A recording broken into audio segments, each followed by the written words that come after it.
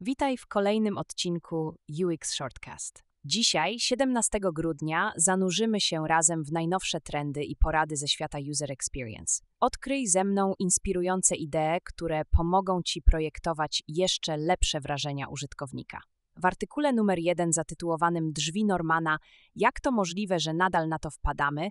Andra Cimpan zagłębia się w zagadkową konstrukcję drzwi Cybertrucka Tesli, które nie posiadają tradycyjnych klamek. Artykuł odnosi się do zasad projektowania Dona Normana, podkreślając znaczenie intuicyjnego użytkowania w przedmiotach codziennego użytku.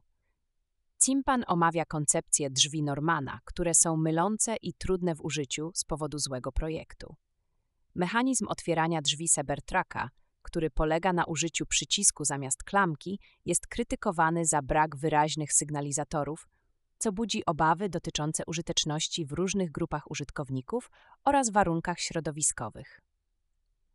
Artykuł kończy się podkreśleniem, że choć kreatywność w projektowaniu jest cenna, użyteczność zawsze powinna być priorytetem, aby zapewnić bezpieczne i przyjemne doświadczenie użytkownika.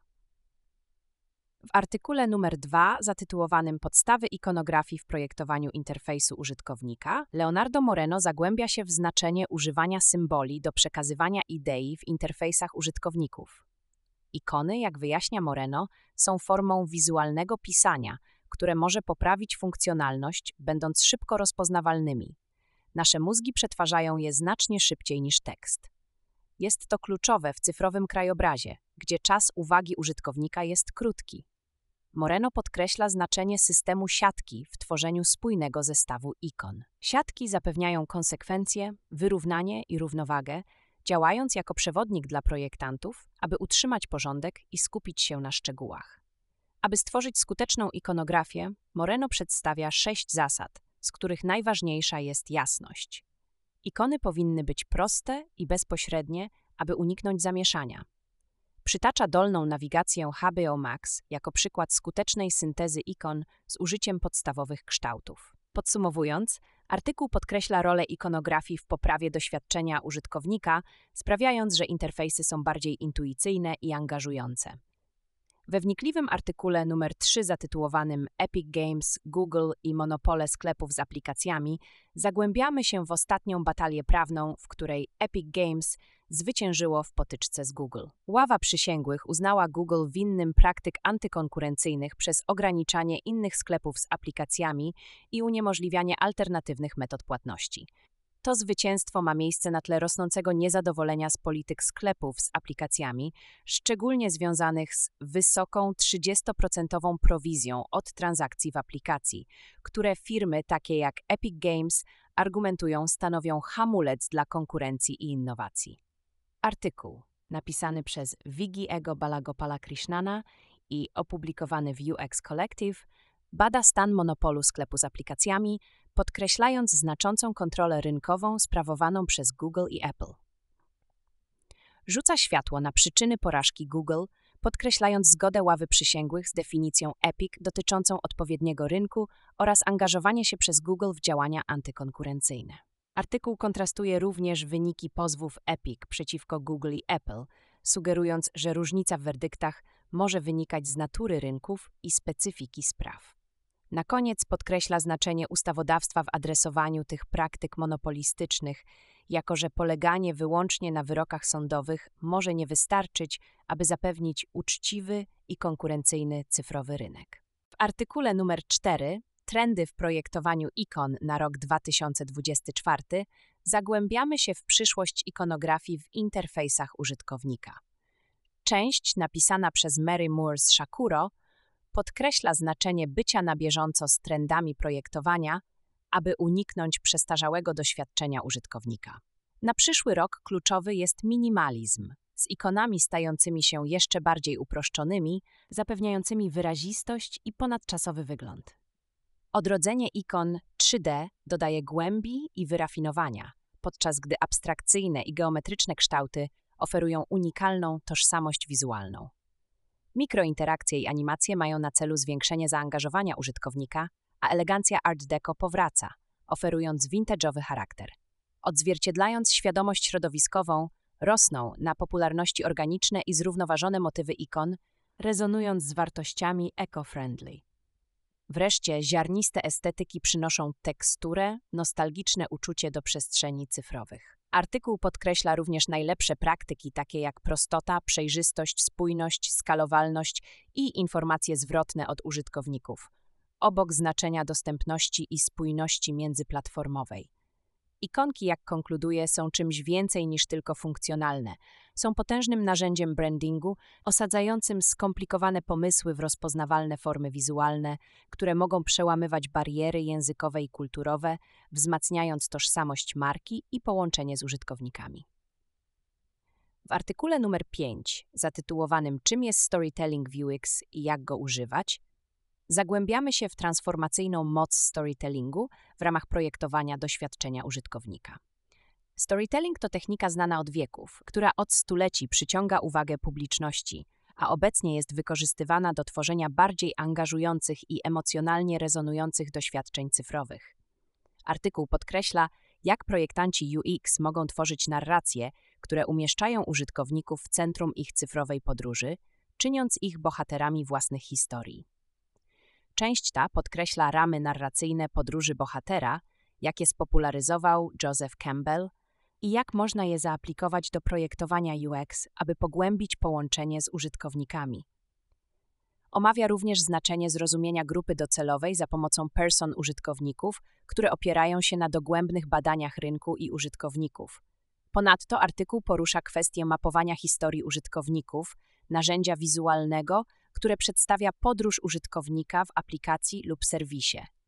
Elementy wizualne, takie jak typografia, obrazy i kolory, a także płynne przejścia i animacje, są również kluczowe do przekazywania nastroju historii i wzmocnienia doświadczenia użytkownika. Na koniec, artykuł podkreśla potrzebę ciągłego doskonalenia poprzez informacje zwrotne od użytkowników i testowanie, aby doskonalić podejście do storytellingu w projektowaniu UX. W artykule numer 6, Mastering Design – The Crucial Link Between Understanding and Quality, Dhananjay Garg podkreśla znaczenie wiedzy specjalistycznej w projektowaniu. Artykuł zagłębia się w to, jak głębokie rozumienie problemu przez projektanta prowadzi do wyższej jakości produktu.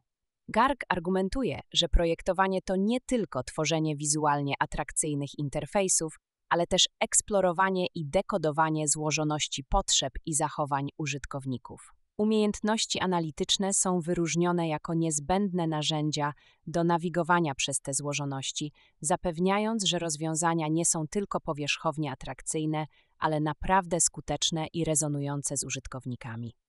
Artykuł jest wezwaniem do działania dla projektantów, aby wyjść poza powierzchnię i angażować się w złożone szczegóły problemów, które zamierzają rozwiązać.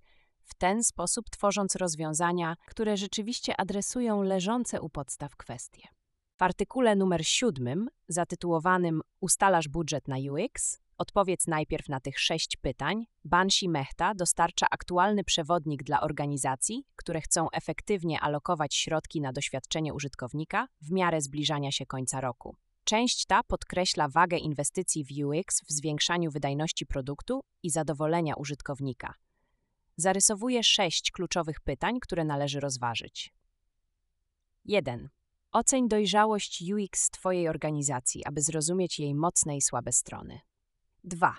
Zdefiniuj krótko- i długoterminowe cele produktu, aby dopasować wysiłki UX do celów biznesowych. 3.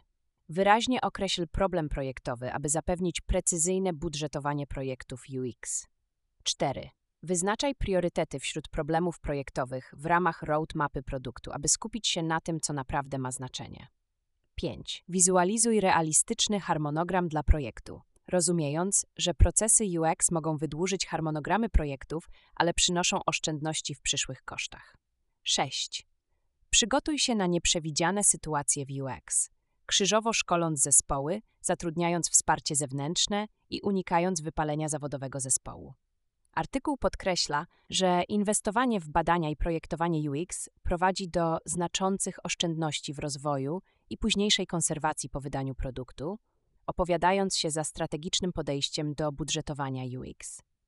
W artykule 8 ptoka prosty sposób na tworzenie projektów, które przyciągają wzrok użytkownika, Vikalp Kaushik z UX Planet podkreśla znaczenie rozumienia psychologii użytkowników, aby tworzyć wpływowe projekty.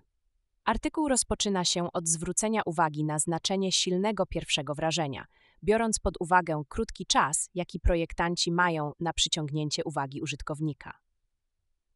Autor sugeruje, że projektanci muszą najpierw zidentyfikować punkt centralny swojego projektu, to co chcą, aby użytkownicy zauważyli od razu.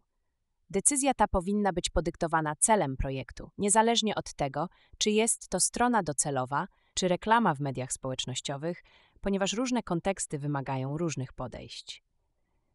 Następnym kluczowym punktem jest tworzenie chwytliwych nagłówków.